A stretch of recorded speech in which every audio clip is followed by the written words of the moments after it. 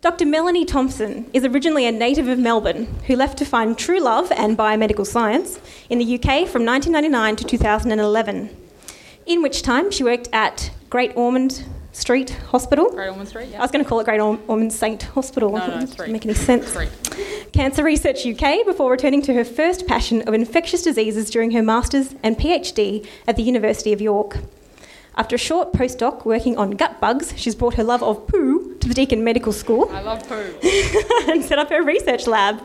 More recently, she's become infamous for becoming one of the first Aussie scientists to use crowdfunding to get funds for a clinical trial involving mighty medical maggots. Yeah, you can ask me about that later at the bar if you wish to. Melanie Thomson. Thank you.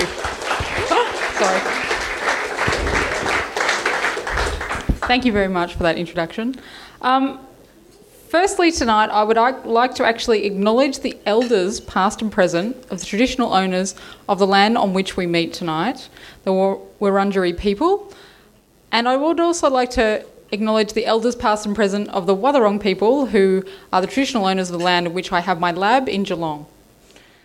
And the next thing I'd like to ask, is there any rich people in the audience? Maybe some lawyers or accountants, or maybe a drug dealer? Anyone? Because I really need a $50 note. Okay? Anyone? Pablo, you look like a man with a $50 note. Thank you. Bit of audience participation. Right, okay. So the person I wish to speak about tonight is the man on the back of the $50 note, David Unaipon, an Indigenous reverend and scientist.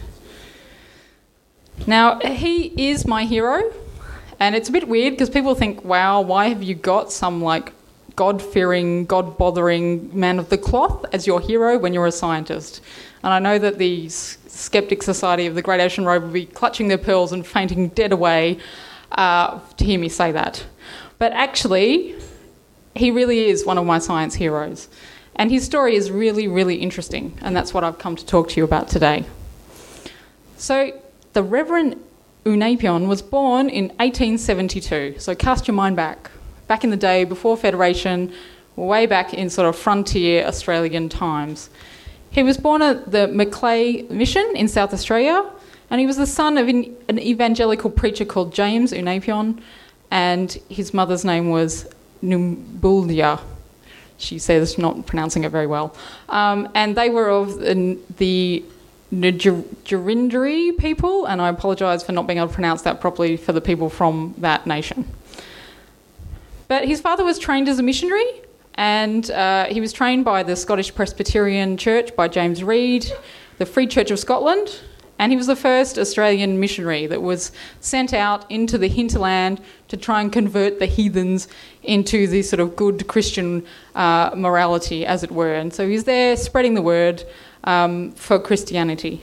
But while he was there, he was out collecting the stories and the cultural history of the Indigenous people in those parts of Australia, which is up near the Murray, in the Coorong region of Australia. David was born at the mission, and he was the fourth of 9 children. And so he then started school when he was 7, as you do, and he was very precocious as a youth. He was described, he was basically seen to be very intelligent, and a former secretary of the Aboriginal Friends Association in South Australia in 1887 said of him, "I only wish the majority of white boys were as bright, intelligent and well-instructed and well-mannered as this little fellow that I am now taking charge of," in a sort of patronising white, posh kind of way. So David left school at 13. He went to work as a servant for a esquire called C.B. Young of Adelaide. And this person that took him in as a servant really encouraged his interest in literature, philosophy, science and music. And he became a polymath at that time. So he was studying things like classical Greek and classical Latin, as well as the philosophy and the music as well, and languages. And he was being apprenticed to a bootmaker after he was a servant to learn the craft of bootmaking, and then he was also appointed the missionary organist when he came back to the mission. He did tried to find work in Adelaide, but he found that actually his colour of his skin meant that he couldn't actually find someone that would allow them to make boots for them. So he found that actually he couldn't get a job as a bootmaker per se, he could only get a job in the storeroom, sort of fetching boots for the white bootmakers. Now, he was very curious as a child, and he continued that curiosity as an adult. And he was a man of the cloth, as I say. He was very interested in comparative religions, or epistemology, as my friends in the Institute of Career Education at Deakin would tell me. And he did really believe in the equivalence of the traditions of Aboriginal Australia and Christianity. And so he really was sort of breaching the divide between those two sort of faith and belief systems. He spent a lot of time travelling as a missionary, and he came across a lot of intelligent people in that time. And the time in which he was doing this was a time when eugenics and the racial basis of intelligence was actually a thing. So Thomas Huxley and all of those kind of people in the UK, I think he met some of these sort of grandiose people when they travelled to Australia and had conversations with them, and they were like, oh wow, there's like a black person that's got a mind. Oh wow. You know, they really were shocked to find that in in Australia, in this sort of regional backwater, when they'd come from the UK. But he was a very passionate person. He was very passionate about Aboriginal culture and Aboriginal rights. He spent a lot of time doing what we're doing today, which is communicating about the Aboriginal culture and Aboriginal rights. And he was in great demand as a public speaker. But often it was very difficult for him because he was refused accommodation and refreshment. So if he tried to walk into a place like this, he may have been refused service at the bar. So even though he was the person booked to speak.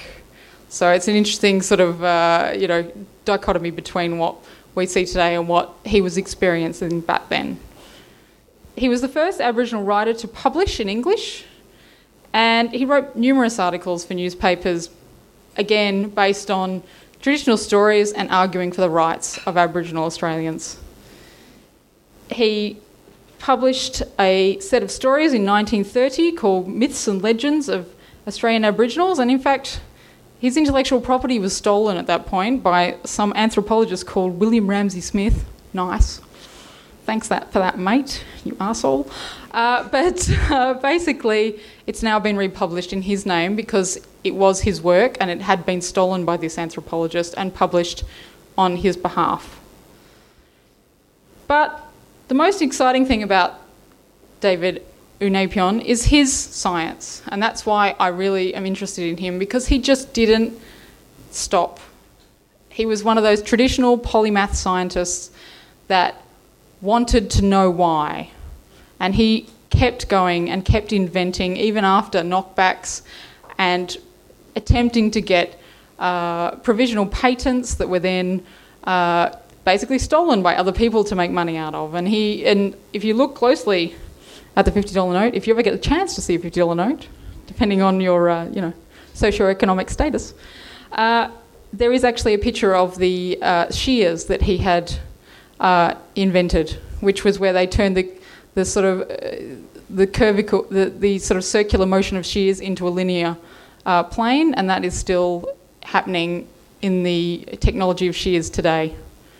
And so he invented that when he was 37, but again, it was a provisional patent. He couldn't get someone to support him with that. He couldn't get that sort of investment in him because, again, he was an Aboriginal Australian, and they thought, well, there's no point supporting him in his, engineering endeavours because, what's the point? We could just nick it and just use it anyway. And that's basically what happened. And he was only acknowledged in a newspaper article in 1910 for having been the person who invented those shears that we are still using today. He also was an expert on ballistics.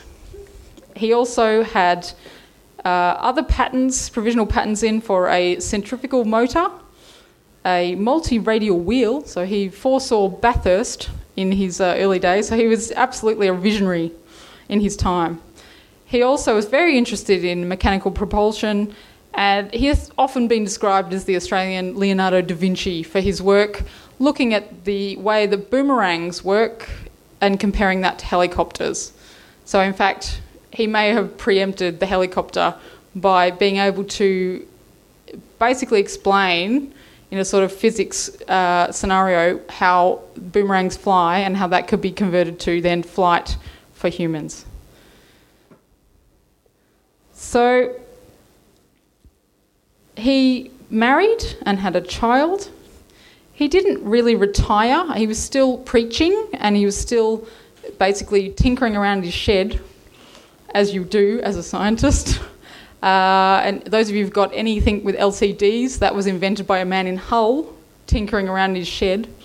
Okay, so everything that you've got with a smart screen was invented by some crazy guy in the middle of nowhere, Yorkshire, tinkering in his shed. But that's by the by. But he also, David Unaipon, he also was very passionate for his work with Aboriginal Australians. He petitioned the South Australian government to replace their Chief Protector of Aborigines, who was a white man, with a responsible board that had more of a sort of communication strategy with the actual Aboriginal Australians so that they could have more of a say in that instead of, it's my way or the highway with the Chief Protector of Aboriginals as it had previously been.